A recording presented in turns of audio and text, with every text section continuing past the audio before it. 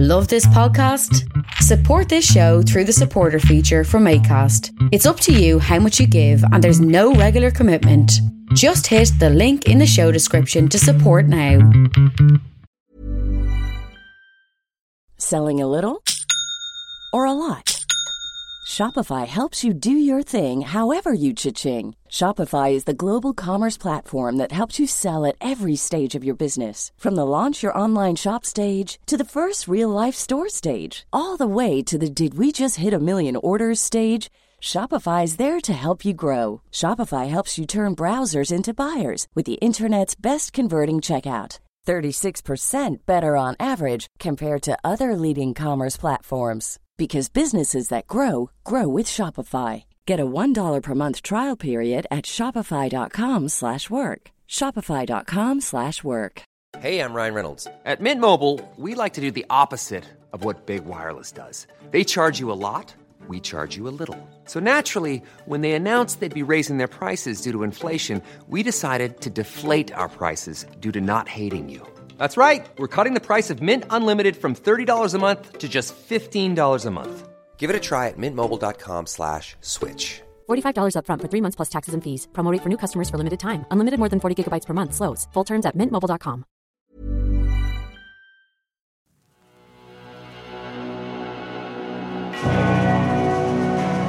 Pentagram, dedicated to Henry Foreman.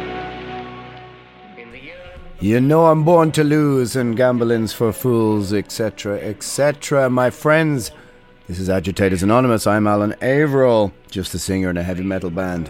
And today I'm talking to the singer in another heavy metal band. I'm talking to Mikko from Swallow the Sun, who, well, of course, we are going on tour with Primordial along with Rome very, very shortly. In fact, less than 2 weeks. So it seemed like a good idea that me and him should have a little chat. In fact, oddly enough, the reason Swallow the Sun are on this last crusade to Doomsday, or whatever we managed to call this tour, is actually because I saw Swallow the Sun at the end of the pandemic in the USA did a very big tour across there. And I wanted to speak to him on the podcast about, well, what is it like to tour America right now at the end of the pandemic? And that sort of snowballed into, hey, do you want to go on tour with us? And, well, the rest, as they say, is history. The last Swallow the Sun album is called Moonflowers, and it's a good listen. Go and check it out. The band have matured from that sort of early doom death kind of sound to incorporating more melodic stuff. There's some cool choruses going on. Of course, it's gloomy, gloomy stuff. What do you expect? They are from Finland. Mikko is a very laid-back conversation partner, and being typically Finnish, he doesn't say a hell of a lot, and what he does say is pretty dark and self-deprecating, as you can imagine. If you know any Finnish people, you will know that this is kind of how they are. So most of it is me poking him for answers, spending my time laughing at his dry, black responses, and his rather bleak way of looking at the world, which made even my view of the world somehow seem a little bit more sunny by disposition and character. Well, maybe not. Two miserable old bastards singing in bands for about as long as each other. Well, so a bit of housekeeping, if that is the right word. Dungeon keeping, dungeon mastering. Oh, who knows what it is. Instagram, Nanthianga_primordial or primordial_official if you want to follow me or the band. To support the show, go to patreon.com Alan Averill, and there's rehearsals, demos, all sorts of other bits and pieces. It's a kind of cool community. The show is sponsored by metalblade.com. Maybe you want to go and buy that last Primordial album. God damn, is it 4 years already? Isn't it about time we made another one? Yes, indeed. This is very, very, very true. It is about time we did exactly that. Well, let's see what happens. Anyway, you can use the promo code ALAN for 10% off in North America. There's also some other stuff. Go over and have a look on Spotify and put in Primordial. There's a whole new, I suppose, a sort of introductory best of. If somehow you've come to this podcast thinking this is just some loudmouth, obnoxious, opinionated Irishman, well, yep, there's also some other rambling music that goes along with it. So go over to Spotify. There's a new compilation there with some, I suppose, some sort of, well, I'm skirting around the words, 2 words, best of, but it's a something anyway. And so, before we get to Miko, I should really read out the dates of this tour. It's Primordial with Swallow the Sun and Rome. Now, on the 8th, we're in Bochum Matrix. The 9th is Beaumal and Durbury Rock Festival in Belgium. The 10th is London, the Assembly Hall. The 11th is Southend. It's a new date. Chinnery's. It's supposed to be a great club. If you're in that area of the UK, come down to it. The 12th is Colmar in France. The 13th is Lyon. The 14th is Paris, La Machine. 15th is Pratteln, which is in Switzerland. 16th is Mannheim, the MS Connection Complex. The 17th is the Munich Dark Easter Metal Meeting. We are on the second day. The 18th is Eindhoven. The 19th is Berlin, Lido. The 20th is Bremen. The 21st is Copenhagen. 22nd is Gothenburg. And 23rd is Stockholm. Tickets are moving for all of those shows. So take a look. Some of them might be close to, well, who knows, who can say. Well, anyway, all right. Episode 103 of Agitators Anonymous is a chat with the laconic, laid-back and rather bleak Miko from Swallow the Sun. Which I should say before we start is a video Zoom chat over on my YouTube channel. There we go. You've been informed by the Siri overlords that we are now in recording is in progress. How are you, sir? We can start this again now. I'm good. I'm good. It's Friday and feeling slightly thirsty, but decided to do this one sober. But okay. I'll get fucked up later. Right. Well, then it sounds like a rather typical Finnish Friday then to me. Yeah, and like now it's still nice weather. Looks like spring, but seems like in a couple of days we are getting more snow again. So what do they call this? Fool's Spring or something, isn't it? Yeah, something like that. Yeah. Yeah. It's in Finnish it's actually Takatalvi. Takatalvi. All right. Yes. Well, that's every day is a learning day. So yeah. Let's start when we started discussing the idea of doing this, it was mainly on the back of the fact that you'd just been to America. And I was pretty curious about how the restrictions and rules and all that kind of shit were in the States. So let's just start there. How was it? How did you find it? What were the restrictions and rules were in place? Is it just like it would seem to me, and it seemed to me like for the last 9 months, in that the media, the mainstream media in every region, area, country, has been basically doing its best to scare the people into a form of submission, I suppose, kind of mental submission. But actually, when you go out there, you find that the rules are, not even half what you're told they are in newspapers, whatever. That's what I found. How was it? Yeah, well, it was. Well, we played in many states, and it was. For example, in Texas, it was another story compared to, for example, Washington State. Yeah. Like there was in Texas and Florida, there was almost like no sign that COVID-19 even existed. Sure. So it was like no one gave a shit in southern states, but yeah, it's a huge country, so it differs, like depends on what state you are in, and like we crossed the border to Canada a couple times, and how was that? And I think the Canadian approach was like more similar to what we have in Europe. Like they were really strict about everything, but yeah, like we were there in in December last year, and I think at that point people already were really tired about this whole pandemic, and like and we were actually pretty lucky because the Omicron fucking strain it was just starting to show up while we were on tour, so we kind of were a couple weeks ahead of that. So in that sense, we were really lucky, and like no one got sick, and but yeah, it was really great to be on tour after a while, and like we had to cancel. I think overall we had to cancel over 150 shows in total. Wow. Last 2 years, and it was fucking amazing. It simply felt amazing. Like it was really hard to believe that it was happening, but yeah, also on the other hand, like there were some shows that more people had bought the ticket than showed up. So, I guess that's normal these days. Like some people are still quite scared to come out and on the shows, and but yeah, I think the touring has been going on in the States already a lot like longer period than, because in Europe it's only just starting now again. Yeah. But yeah, I think the tours really started to happen in America already last summer, and like, but yeah, but it was good. It was good, and everything worked out, and now really curious to see how things work in Europe.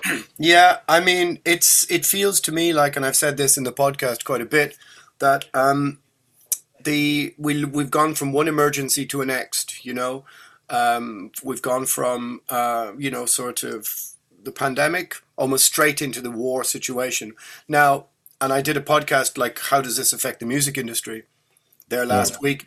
And I think the reality is, of course, the more expensive that oil becomes, the more expensive petrol becomes.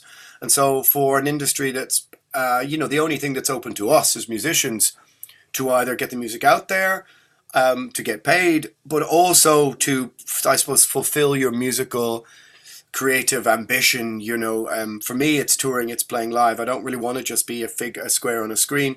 But of course, without belittling or, being patronizing or anything like that to what's happening, which is a terrible sort of human tragedy, it really will have a huge knock-on effect to all aspects of our life. And I have this feeling that for 6, 9, 12, 18, 24 months or whatever, until whatever other emergencies pop up, somehow going to a gig is going to become a really like a luxury thing for people. Yeah. Because all the costs are going to be heaped onto bands, who then also have to share it with fans.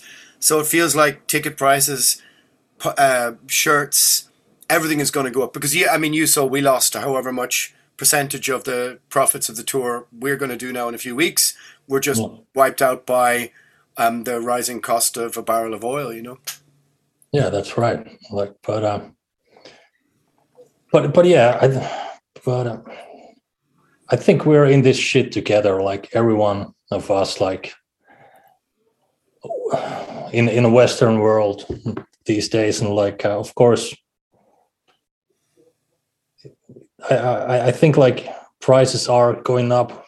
Like even food is like getting more expensive, and but I think on like personal level, I'm totally like willing to pay that price for sake of democracy, right? And I think that's something we just fucking have to do it. And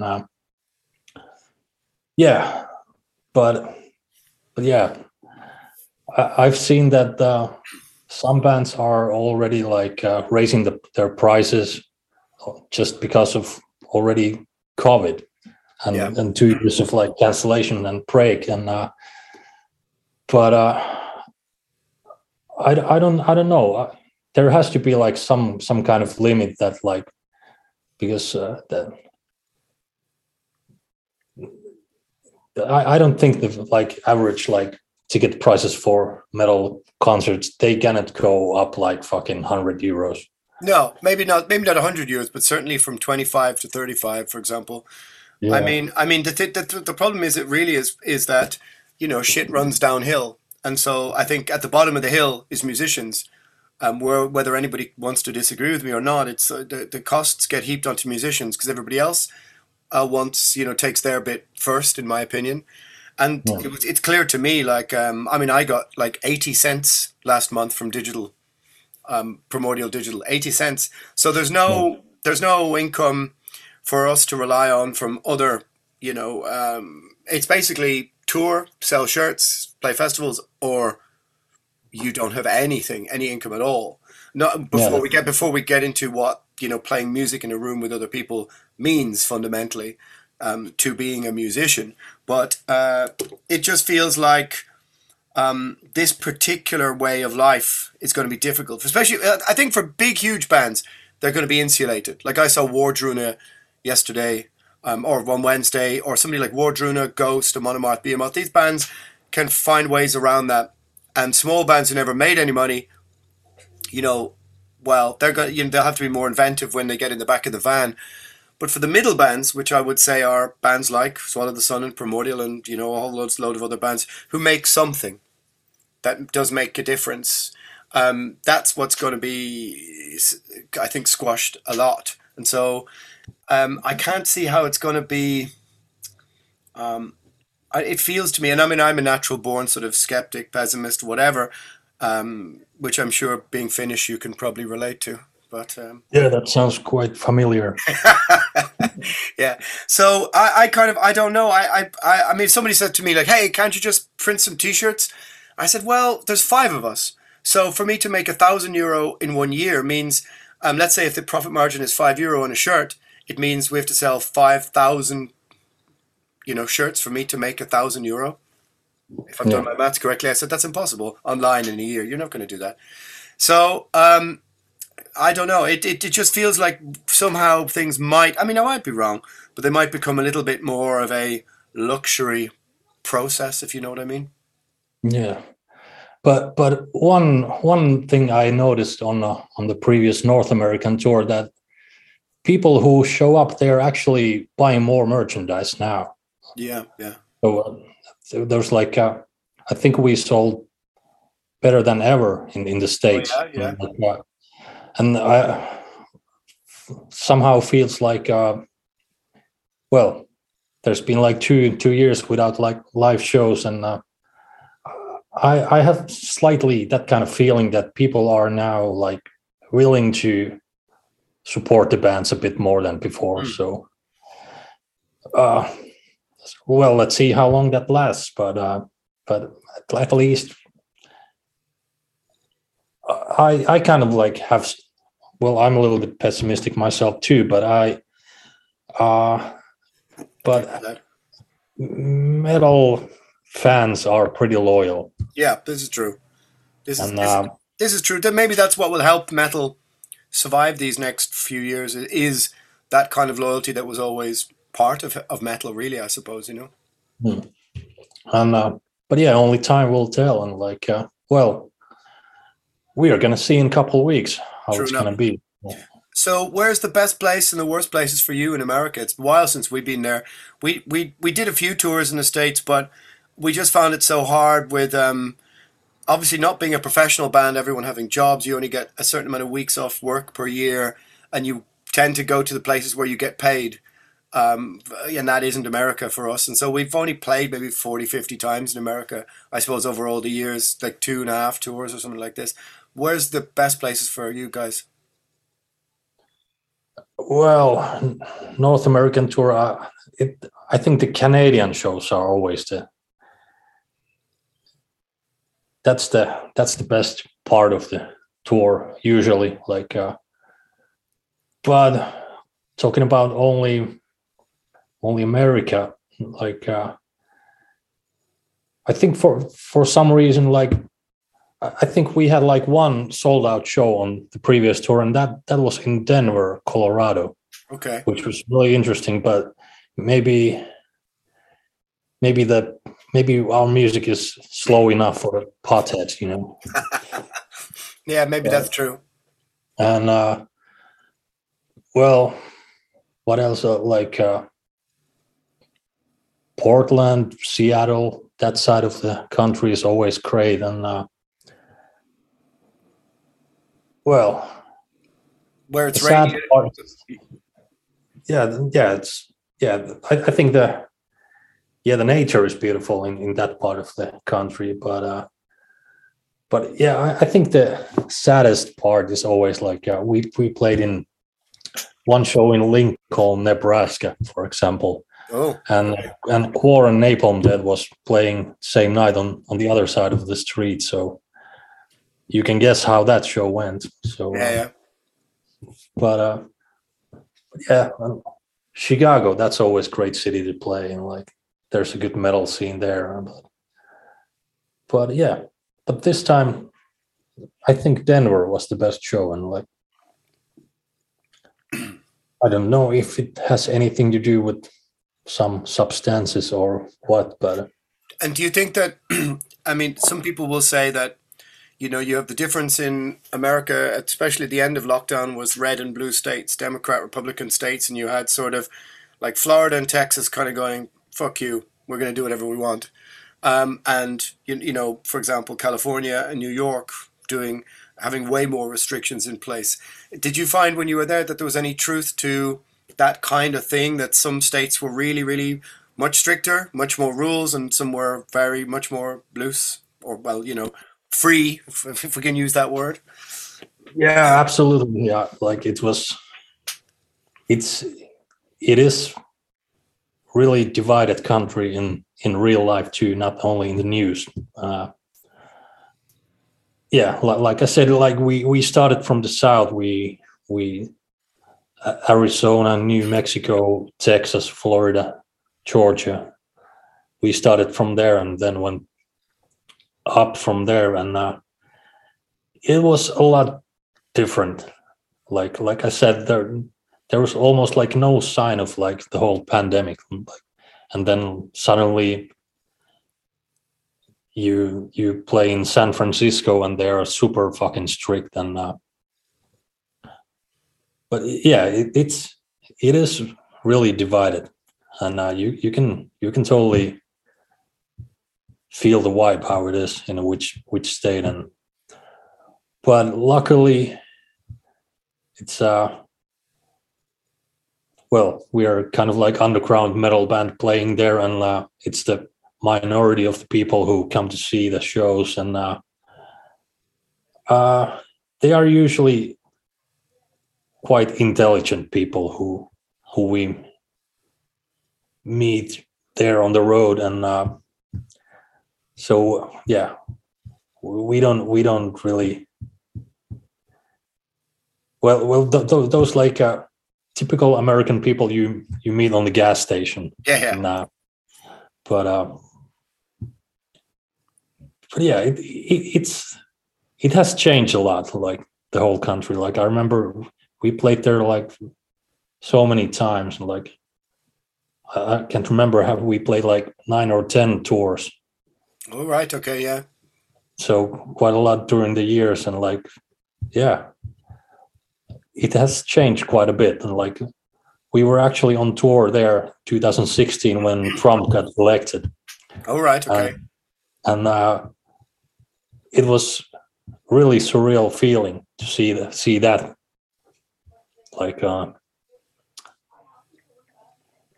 yeah, and we were actually that night we crossed the border to Canada when he got elected, and okay, yeah, I remember like all the like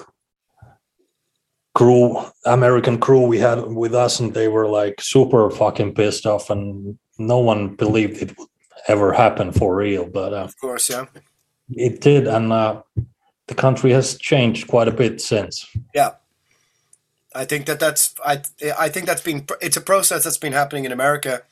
I mean, I used to go there once or twice a year, and it seemed to me that, you know, a kind of post 9/11 American society, 1990s, early 2000s, America had definitely decided that its enemies were external, outside the country. But in the last 10 years, it seems that American institutions, governments have carefully played the people to be against each other and decide that their enemy is now internal, not external. And so there's I sense this huge polarization between people that fundamentally 10 years ago were an awful lot closer together. So if you you create a society where everyone concentrates only on the things they disagree with, because those are the things that drive clicks, drives outrage, drives, media sort of capitalization on fear, as opposed to trying to bring people kind of together. I sensed it every year when I went back to America for the last 10 or 15 years, like, all right, this country is going to a place where, people are being pushed further and further apart with this good versus evil choice, Yeah. I don't know, that was my impression. Yeah, but somehow it feels that Europe is like following after. We're just a little bit late, but there's some shit will happen here too at some point. I believe so. It's like this. Europe is starting to get really divided as well, but yeah. Well, I mean, I think this is about social media as well. Just 10 years of social media derangement. It's just broken everyone's brain, because all the media, all the social media just funnels all the things that, hey, be angry. Here's all the things you hate constantly. And where our lizard brains aren't really designed to cope with so much fucking, neurons firing with all this information, misinformation, random stuff all the time, when it's just constantly being told, here's all the stuff that's going to make you mad, angry, sad. I think it's just, unfortunately, a side effect of the way we've been manipulated. Yeah, and what's really feeding that is that when you read the news from the internet, and there's always like fucking comment section under all the news, and like when you read that, it's like fucking unbelievable how many assholes there are. Like, this stupidity of mankind is unbelievable. I mean, a comment section is like, to me, a comment section is like the sort of sewer of the internet. But I mean, how many of those comments are just, also trolls and bots making dumb comments designed for us to to provoke reactions from actual real and other people, just playing the devil's advocate. But I know exactly what you mean. What's happened is that because now everyone feels they can take part in everything, and everything is anonymous. People just fire out fucking troll, fucking, you know what it's like. As soon as you release a music video, there'll be people who have made comments before the video's even finished. Yeah, fucking stupid band, fucking hate your singing, fucking this, that, the other. It's like, I think that's just what people live to do, shitpost, trolling. And like, and I kind of hate that it's everyone has of course everyone has their own opinions, but it's but people really think that their opinion really matters, but some just fucking don't. And it's this fucking, everyone needs to have their own fucking identity, and like it's only me that matters, and like no one fucking matters. No lives matter. It's like I think it's just a selfish sort of narcissism of social media, whereby if some band releases a video, right, and it's on YouTube, and you can immortalize your comment underneath, it's what you've done then is you've made a connection between some random troll sitting at a keyboard and your art that you've had to post online. So you might have put days into preparing that video, and someone can go, fuck this band, bullshit, in 20 seconds, and they're part of you've basically given them a sort of a blank page at the end of your book to scribble something. And that never happened, if you think about it, in society in a way before, where everything is so interlinked, in that what we've done is given people, right, and don't forget me wrong, there's also amazing positivities to opening the conversation to everyone. But if you open the conversation to everyone, there are going to be people, of course, a very small minority, who are going to shout everyone else down with the worst opinions you can imagine, the most ill-informed opinions. And when you know what it's like, you spend ages making a video or doing something like this, or even this chat. We set it up, we talk, we're doing this theater. Someone can be part of the digital imprint by just going, fuck these guys underneath, unless I remove the comment. It's just there. So we've allowed everyone to sort of, as I said, here's my book, would you like to scribble something on the back of my book? And there's something that fundamentally I find very strange about that. Hey, it's Ryan Reynolds, and I'm here with Keith, co-star of my upcoming film, If, only in theaters May 17th. Do you want to tell people the big news? All right, I'll do it. Sign up now and you'll get unlimited for $15 a month and 6 months of Paramount Plus Essential Plan on us. MintMobile.com/switch. Upfront payment of $45 equivalent to $15 per month. Unlimited over 40 gigabytes per month. Face lower speeds. Videos at 480p. Active Mint customers by 531.24 get 6 months of Paramount Plus Essential Plan. Auto renews after 6 months. Offer ends May 31st, 2024. Separate Paramount Plus registration required. Terms and conditions apply if rated PG. Hold up. What was that? Boring. No flavor. That was as bad as those leftovers you ate all week. Keke Palmer here, and it's time to say hello to something fresh and guilt-free. Hello Fresh. Jazz up dinner with pecan-crusted chicken or garlic butter shrimp scampi. Now that's music to my mouth. Hello Fresh. Let's get this dinner party started. Discover all the delicious possibilities at hellofresh.com. Many of us have those stubborn pounds that seem impossible to lose, no matter how good we eat or how hard we work out. My solution is PlushCare. PlushCare is a leading telehealth provider with doctors who are there for you day and night to partner with you in your weight loss journey. They can prescribe FDA-approved weight loss medications like Wegovy and Zepbound for those who qualify. Plus, they accept most insurance plans. To get started, visit plushcare.com/weightloss. That's plushcare.com/weightloss. Hiring for your small business? If you're not looking for professionals on LinkedIn, you're looking in the wrong place. That's like looking for your car keys in a fish tank.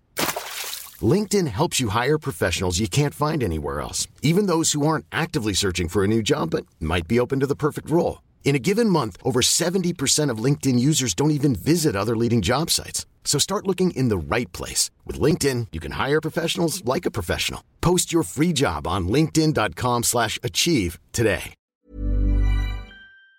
That relationship with art or with that somehow we've, it's like painting, drawing a painting, putting it on a wall somewhere and leaving a little bit at the bottom for somebody else to scribble a fucking dick or a fucking X or something. You know what I mean? Yeah. I don't know. You know what I mean? Yeah. People are fucking cunts. Yeah. Okay, maybe that was all that we needed. Yeah, and you know what? I get quite a lot like these days. Like, I quit smoking like 2.5 years ago, and like now I've been sitting at home for like 2 years because all the shows were canceled. And sure. Yeah, so I gained a bit weight like after, and now it's like every time when I like there's like last summer we played a couple of festivals in Finland, and there I am on stage, and like people are like, the singer is getting fat, and I fucking love those comments. I just fucking fat shaming. Yeah. Who knew? Heavy metal fat shaming. You should have that's the name of your new podcast or your new reality TV show on Finnish TV. You know. Yeah. But yeah, they're fucking right. I'm not 18 anymore when I gained like fucking, no. Yeah. I was maybe 54 kilograms when I was 18, when we started this band. And oh yeah. Yeah. So I'm definitely not that guy anymore. But yeah. Yeah. So that's what we so that's what we need to do on the tour is every morning, 6 a.m. we're gonna go running and start doing stuff like that. No problem. Yeah, 100 push-ups and maybe a little vomit and. So how do you prepare? How do you prepare for a tour? What's your process? I know I have a kind of things that I start to do a couple of weeks before to think about, and then the packing and everyone has their little routines and rituals that they do and stuff you do specifically on every day, with your bags and your stuff and, I usually just check the routing and trying to memorize which venues have the possibility to do laundry. And then I start thinking how many pieces of underwear I need. And I try to like always think that if there's like like let's say 20 gigs, and then I try to like memorize that. Is there like some venue like halfway that has like possibility to do laundry, and then I can pack like maybe 10 pairs of socks and underwear and 10 t-shirts, and I'm good to go. If I know that in halfway I can do laundry. Yeah, this is the things that people. This is the important stuff that people want to know. You know. Yes, and that's the only thing I really think about, and I have already calculated what I'm gonna pack for this tour, because I'm trying to do all my laundry in Switzerland at C7. Okay, everyone does that. That's the day. But that's the day where you don't party the night before, so you have to get up early to get in the queue to do the laundry. I'm too old to party anyway,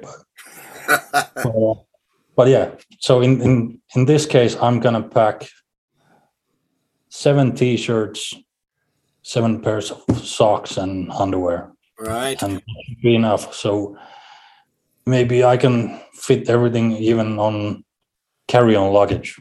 Interesting. So, yeah, what I tend to do, my magic trick is take a look at day one and you think to yourself, are we in the city centre? And then you go, right, some stage in the city in the afternoon I will disappear for an hour and buy 20 pairs of socks and 20 pairs of underwear, cheap ones, and throw them away every single night. See? Yeah, but I like to buy like nice underwear that I really like, and I don't want to throw them away. And like Victoria's Secret or something. Yeah. It's like 100% cotton. Like, I see. Okay. Oh, okay. Right. Yeah. Okay. So you're like too posh for cheap underwear. You need luxury stuff. Yep. Okay. Yeah. I don't get cheap underwear that makes you have like pimples in your butt cheeks. Yeah, I mean, I tend to sort of think sort of similar kind of things, which we begin to pack your clothes and stuff. But as the years go by, I've managed to do less and less and less and less. But until eventually you're just I mean, you're almost down to the point now where you're like, you know what, I'm going to wear the same Venom t-shirt for 2 weeks and a pair of tracksuit bottoms, or just a tracksuit. That's where it is. But then again, sometimes you have to go. You wake up in the morning and you have to go. Look, what would Lemmy do? Would Lemmy appear in a tracksuit? He wouldn't, No, just leather pants all the way. Yeah.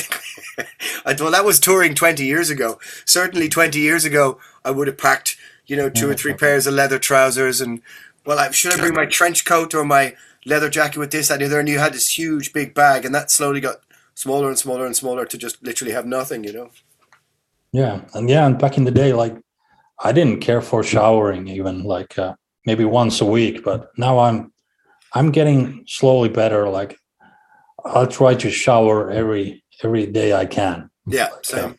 I think it's also nicer for the other people on tour, like, because I get really smelly easily, and like and especially like I remember like like one tour we did with Insomnium. Oh yeah, band. we did a tour with them. Yeah, it's like many years ago. That was maybe 2007, or something like that. But their guitarist puked because my socks smelled so bad. It smelled like fucking cheese. So I made him puke. So I took my shoes off and he just fucking puked. But so I try to be a better person than that. Yeah, well, yeah, it's a special story for all the ladies watching, I suppose. I think the people who think that touring is nothing but glamour, but really it's just mainly 15 stinking people in a little metal tube, percolating with their germs, just sort of, heading from one place to another, and then just unloading all their stench onto whatever venue they arrive into. Yeah, it's very, very glamorous sometimes. And yeah. What's the worst and the best tour that you've been on then? I mean, what's the kind of dingiest, dirtiest, like most fucked up, sort of filthiest tour can you remember being on? Probably one of the first ones, right? It was pretty bad. 2 first North American tours we did, because we did it. Those were like van tours, and actually the first one was the first North American tour was like there was Catatonia, Scar Symmetry, Insomnium, and us, and us and Insomnium. We were touring in the same van. Okay. So fucking 2 bands in one van. So that was a little rough one, but of course it was our first time in America, and like everything was new and interesting. Yeah. So it didn't really matter, but then we did like the next tour we did. Well, we upgraded the situation a bit, so it was only us in a van. But we were opening for Soilwork, and that tour was 50 gigs, 3 days off in the middle of the winter. Oof. In a van, and that sucked pretty bad. Yeah. And that was a rough one. But yeah, we made it. It was pretty all right after all, but that was really rough, like 53 days in a van. It's a lot. It was, yeah. But I don't think we could ever do that again. No, those are the tours where you either somewhere or other. I mean, for me, the ideal amount is about 20, 25, maybe even 30. But most tours we do these days are between 10 and 20 days. But once you hit over a certain amount of days, I think the biggest I did was 47. You start to go mad. And that's the thing that breaks bands up, and fucking, people quit once they come home and they just can't face it anymore, Yeah, it's it totally like changes your reality. Like it's if you do a tour that long, it's fucking hard to come back home, like, because you're just so used to for that fucking routine. Yeah. And you come home and the first thing you do in the morning is just crack open a drink or something. Or you bring your bad habits with you and you go, well, what am I supposed to do on a fucking Tuesday now? Yeah. And it's terrible. Like it takes some time to like adjust, like when you go out, and like, because always on tour, like nobody understands Finnish, and we talk shit about everything in Finnish. Yeah, and then you go back home and you just don't remember that now that all these people understand Finnish, and you still keep doing that, and like sometimes you get into really awkward situations, like. And what do you think was your favorite tour then, or the one that maybe you thought did the band a lot of good? There's usually a tour or two where you go, oh, this one makes a lot of sense,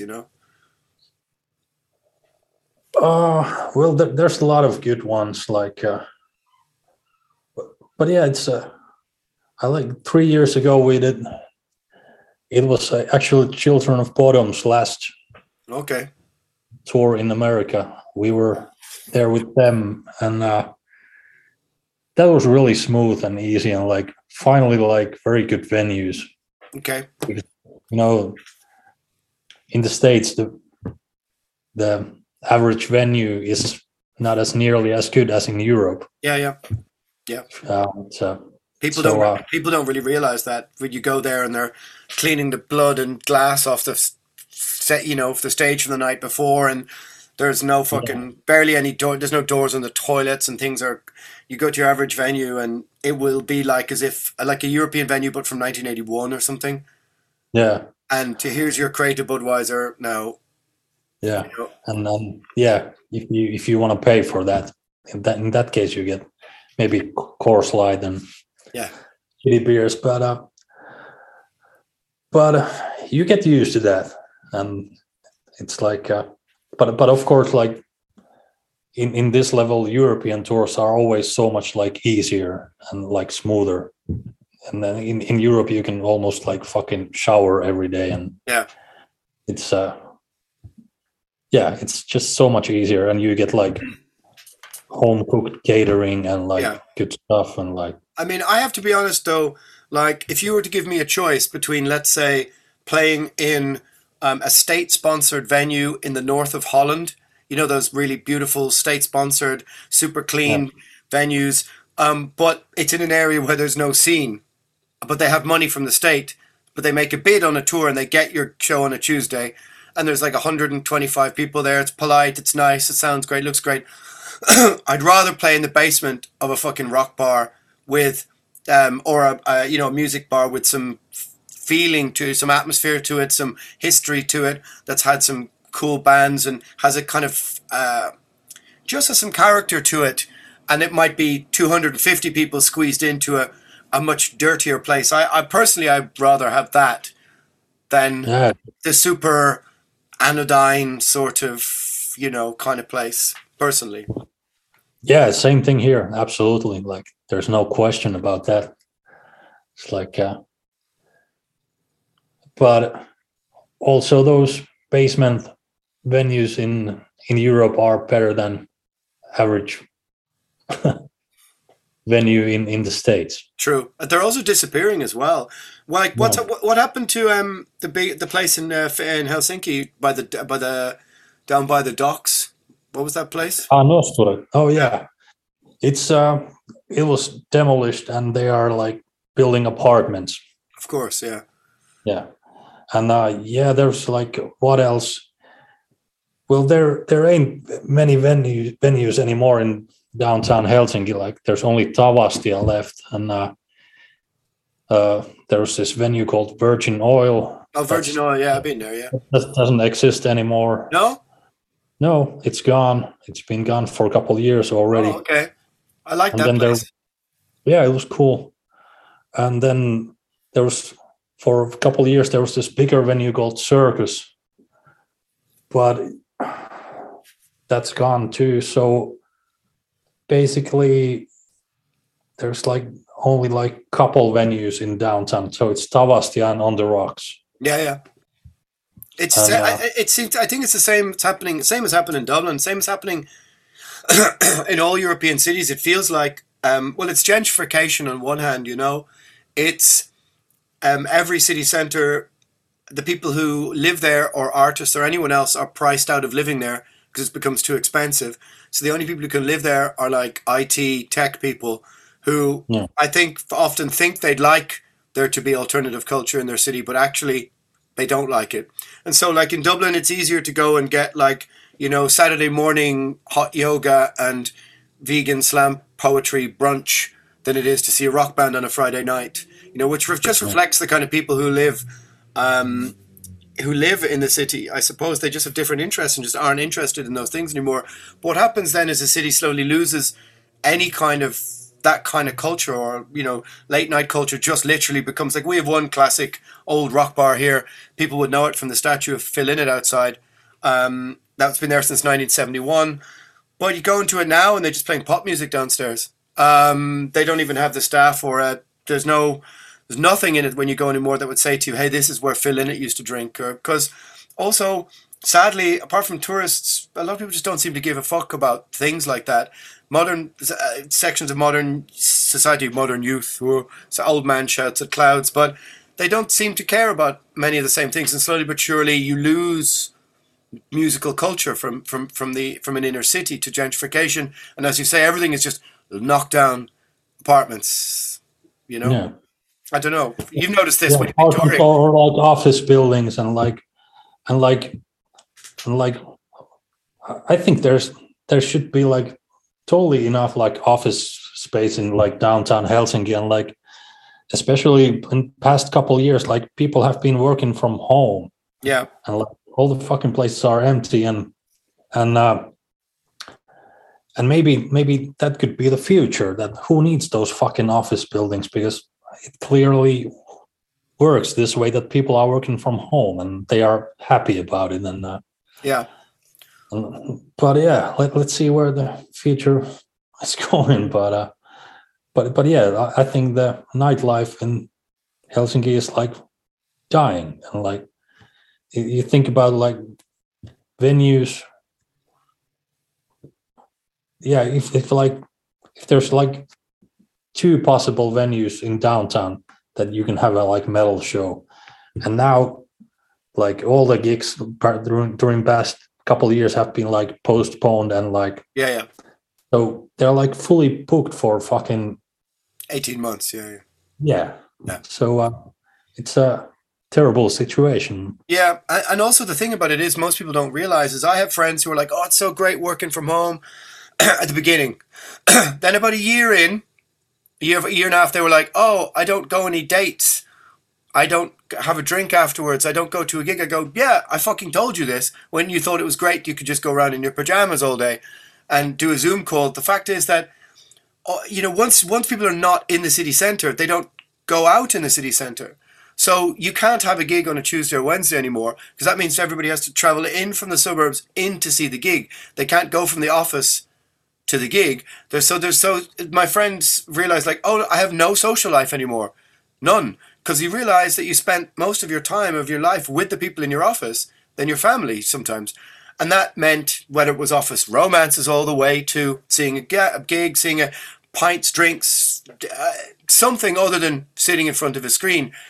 And a lot of people were too short-sighted to see that this is going to have a huge effect on society in a year, 2, 3, 4 years, which is that it kills the nightlife of a city centre. So I think, unfortunately, the fact that for some people, it saves me getting the bus in and out in the morning, it might do that, but what it does is it kills the sort of nightlife culture of a city.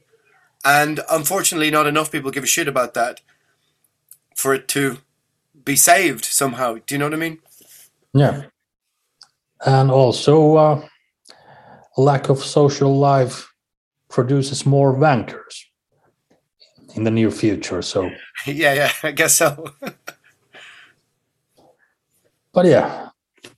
But after all, I'm a Finnish guy who's not very social. So somehow it's been best 2 years of my life. Like I've been known and TV known. Like, it's been great. I love it. I hated it personally, but I could see it. I could see it making sense to a certain part of the Finnish mentality. Yeah, it's like social distancing. It's fucking great. I love it. Finnish people have been practicing it for 100 years already, so I suppose. Yeah, I hope this never goes away. Yeah, well, I suppose that's why you choose to be on the stage and not in the crowd, I guess, But yeah. I have my personal space. Yeah, there you go. So, we've done. We more or less ended up in the situation that we're in because of the podcast, really, in the sense that we had this tour booked for like 3.5 years or 3 years already. And then we've been talking about, hey, you want to come on my podcast to discuss the American tour? And literally it went from that one day to, hey, do you want to be on the tour? Yeah. Thanks for asking, man. No, what I mean is like, and do we think that this hour-long discussion is the perfect advertisement for all the people who are curious to come and see it because they've heard stories about, how much we stink, how much we would prefer, the social distancing to just stay, that this, that, and the other, and Yeah, but no. I especially said that I don't stink anymore. Okay, so, all right, okay, well that's good. And I think it's because I can totally promise everyone this, that I won't be there fucking hugging every fucking person, and so it's pretty safe also to come see the show. Right, that's good. Tell me this though, when you started, I mean, the band was more sort of doom death, right? But on the new albums, while I was listening to it last week, doing a little bit of homework and checking it out, it's got some more, I suppose, melodic kind of sensibilities and big choruses and stuff. Where did the process go from being like that into this sort of style, Normal musical, just progression, or what? Yeah, I would say so. Like, we've been doing this for over 20 years now, and I think it's, well, let's put it this way. Like, for example, when we did the first album, I had no fucking clue how to sing. I sucked. I was terrible. But slowly we started touring quite a lot, and like, it's very good exercise. And finally, like 20 years later, I slowly started to know how to sing. Yeah. So we like do those like choruses, but also we have matured maybe a bit. We are not that young anymore, and I think it just comes out natural. Like we didn't like plan to change our style or anything. It's just but we have always been doing what we want. So, and 20 years later, we sound like this. But and how do you keep your voice on tour? Because those long tours, especially in winter and stuff, they can't be easy on the voice. I mean, I sometimes find that I play in covers bands as well to keep my voice sort of on the go, but I tend to sing very hard, very loud, a lot of fucking energy put into roaming around. And then I used to drink a lot more than I do now and stuff, and I'd find after the 6 day I was like this, and then I had to, and then it would bounce back. But for a day or two, I'd be struggling a bit, and then, you know, so obviously the older you get, the more you have to kind of stay away from staying up all night and all that kind of stuff. But like, I sort of have a few things to help me, but how do you keep your voice? Well, first of all, like, same thing here. I don't drink that much. Well, I still drink beer on tour, but like, not like fucking gallon of vodka every day. Yeah. Like what happened like 10 years ago. Yeah. Same. And then, like I said, I quit smoking 2.5 years ago. That helps a lot. Yeah. And I think like during the years I've found this own technique that like I can somehow like do like 30-40 gigs just like that. And I don't know. I just I think I found the right technique to do it.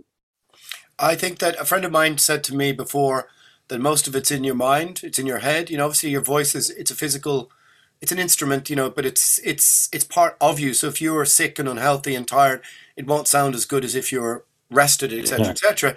But he just said the problem with you is that you're constantly thinking and worrying about what might happen if you do this. And he just said, he's a brilliant singer. He just went, I don't worry about it, and I don't think about it, and every night it just comes out.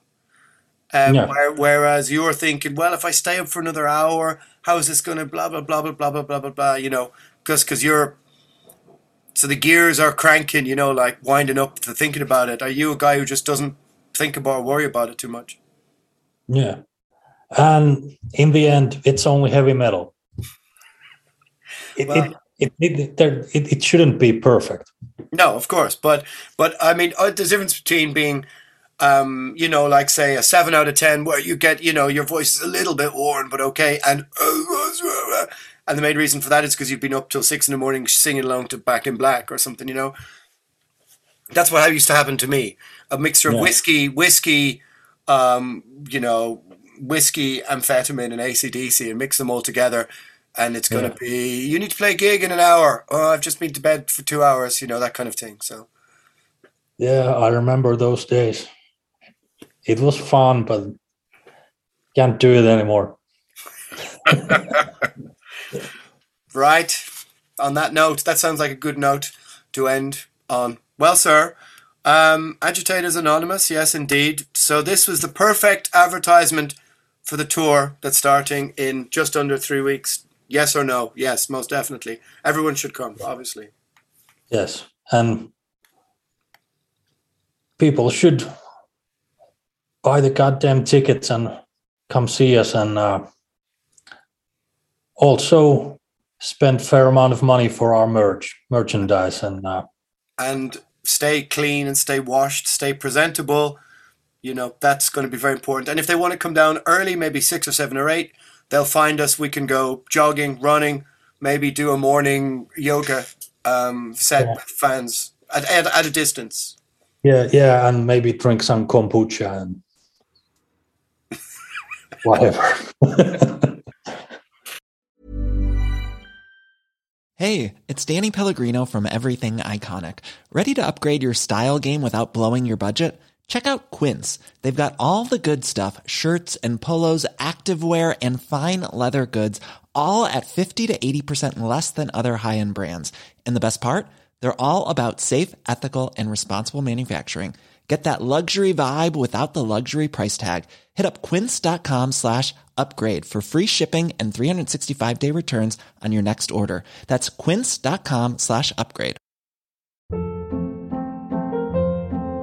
Hold up. What was that? Boring. No flavor. That was as bad as those leftovers you ate all week. Keke Palmer here. And it's time to say hello to something fresh and guilt-free. Hello Fresh. Jazz up dinner with pecan-crusted chicken or garlic butter shrimp scampi. Now that's music to my mouth. Hello Fresh. Let's get this dinner party started. Discover all the delicious possibilities at HelloFresh.com.